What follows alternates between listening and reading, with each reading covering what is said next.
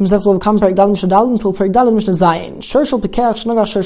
until an ox belonging to a regular normal person, which gored an ox belonging to a cheresh, who is a deaf and dumb person, sheiter, a fool who doesn't have sufficient understanding of what's going on, v'koton, or a young child. Chayav, the owner of the animal, is obligated to pay for the damages because he does have a sufficient level of understanding. He is a normal person, so he's obligated to look over and watch after his property, his possessions, so they don't do damage, and so he's obligated to pay for the damages which he caused. On the other hand, if the ox belonging to the cheresh sheiter or koton,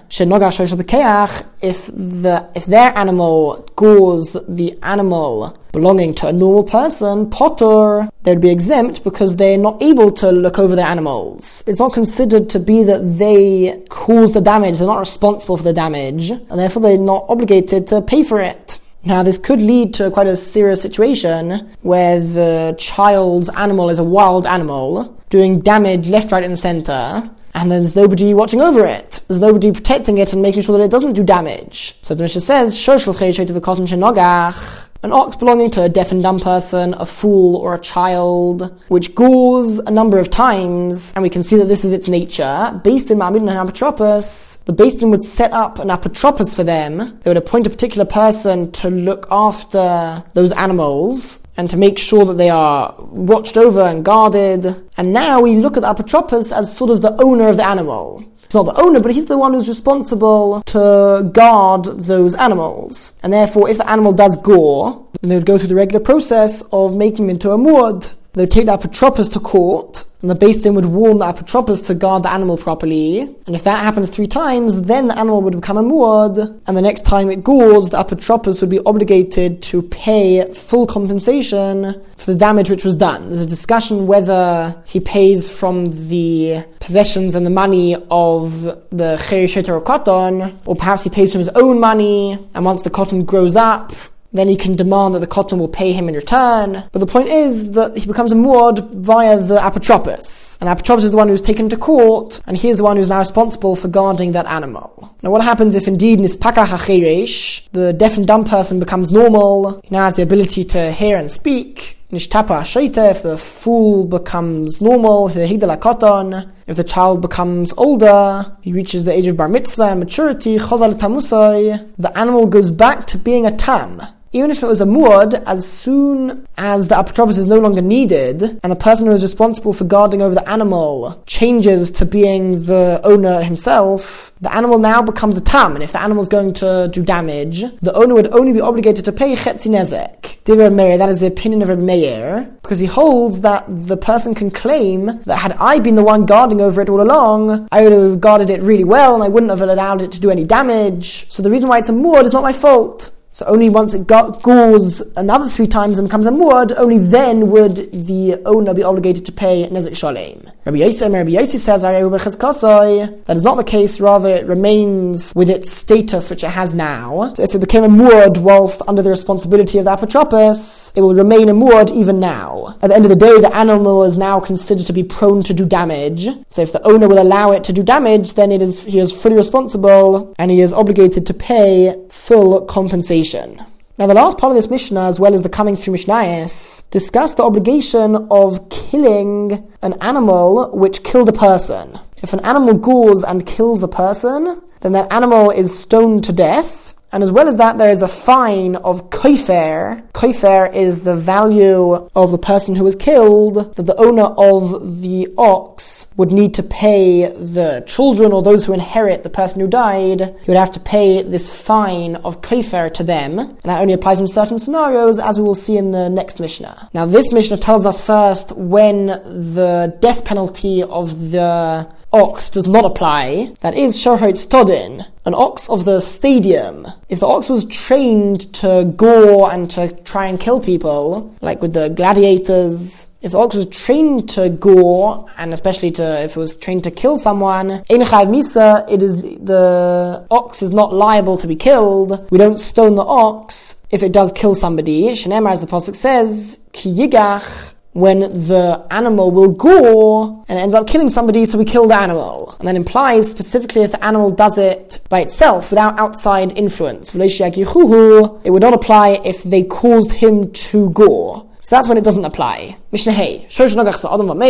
An ox which gored a person and the person died as a result of that. Muad. If the shows are muad, then Mishalim Kaifer. The owner is obligated to pay the inheritors of that person Kaifer, the fine, which is the value of the person, which he has to pay, the tam. However, if the animal is a tam, potum in a Kaifer, the owner would be exempt from paying Kaifer. That having been said, the zevozech misa. Whether the shor is a tam or a muad, whenever it kills somebody, it is always liable to be killed. And we would stone that animal. Now the Gemara asks the obvious question, how are you ever going to have an animal which is a muad for killing a person? We saw already that when we make an animal into a muad, it can be a muad for specific things. Now, if an animal has only ever injured people, but it hasn't killed anyone, then it's considered to be a muad for injuring people, but a tam for killing people. So if it ends up killing somebody, then the owner would not be obligated to pay kofar because it's still considered to be a tam in terms of killing people. So the question is, how would you ever have a situation where the animal is a muad for killing people? As soon as the animal, even a tam which kills someone, we kill that animal. So how is it that it would have been able to gore another 3 times and kill someone 3 times and still be alive? The animal should have been killed the first time.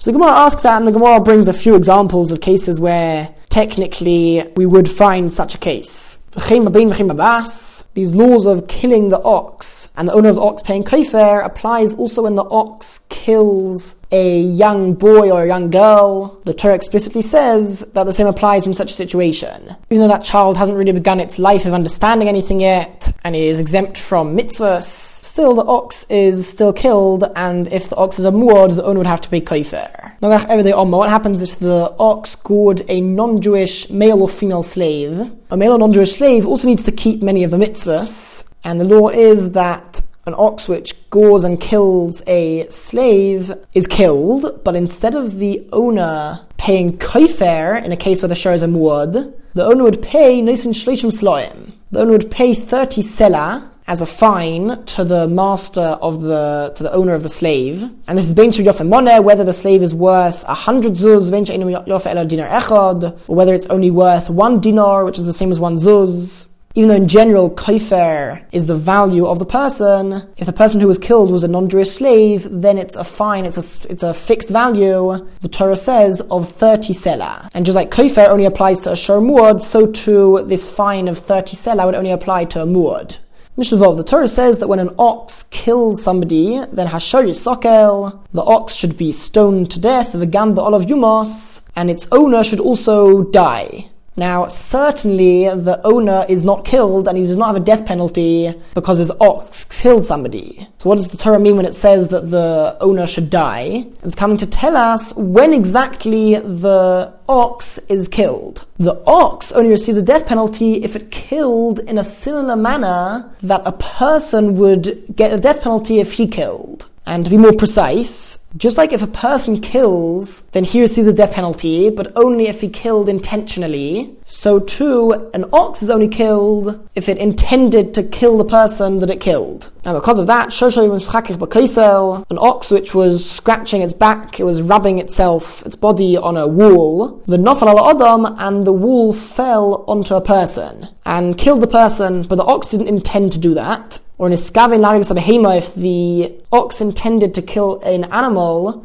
but v'haragas ha'adam, it ended up killing a person. Or if it intended killing a lanochri, a non-Jew, if an ox kills a non-Jew, then it is not killed. So it intended to kill a non-Jew, like when Israel, but it ended up killing a Jew. Lanafolim, if the ox was trying to kill a baby which had been born, but it wasn't due to live beyond 30 days. So we don't actually, halachically speaking, consider that person to be properly alive. So if an ox did gore such a person, it wouldn't be killed. But in this case, it intended to kill such a person, but v'harag ben kayama, it ended up killing somebody who was alive and due to live. It says, in all of these cases, Potter, who would be exempt, because he didn't intend to kill somebody for which he would receive the death penalty.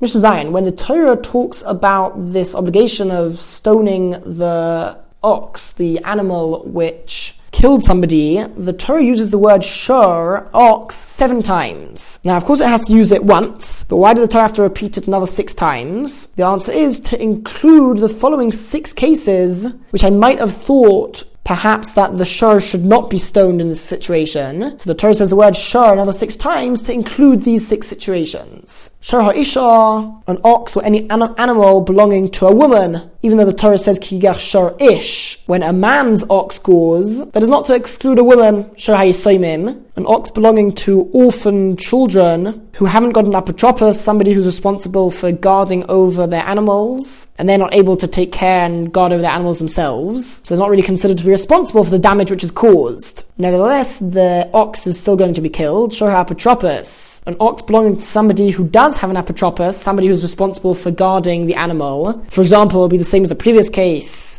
Orphans, but the Beis Din in this case had appointed an apotropos to guard over their animals. Even though the person guarding over it is not the owner of the animal would still be killed if the animal kills someone. Shor HaMidbar, which literally means an ox of the desert, meaning it's an ownerless ox. There's no one who is responsible for this. Even in that situation, because the ox killed, the ox is stoned. Shor HaHekdesh, an ox belonging to the Beis HaMikdash, and by killing and stoning this ox, we're essentially causing a loss to the Beis HaMikdash. Even in that case, the ox would be killed. Shor HaGer Shemeis Ve'en Yoshim, an ox belonging to a convert who died and he has no inheritors. A regular Jew would always have someone to inherit him, the closest relative. However, a non-Jew who converts to become Jewish, when he converts, it's as if he is born again and he's not considered to be related to his non-Jewish relatives. So when he dies, there could be a situation where he has no inheritors at all, if he didn't have any children, so his property also becomes ownerless. In all of these cases, the ox would be liable to be stoned, and we can see, at least according to this opinion in the Mishnah, that the law which requires the ox to be stoned is not to do with the responsibility of the owner. There's not some sort of punishment to the owner. Rather, it's a law which refers specifically to the ox itself. That if the ox kills, then the ox needs to be stoned. Rabbi Yehuda says it's not so simple, and according to Rabbi Yehuda, Shor HaMidbar, an ownerless ox, Shor HaHekdesh, an ox belonging to the Beis HaMikdash, and Shor HaGer Shemeis, an ox belonging to a convert who died and has no inheritors, so it's also ownerless, Patur min Hamisa, that ox would be exempt. It would not need to be stoned, it wouldn't need to be killed, because it has no owner.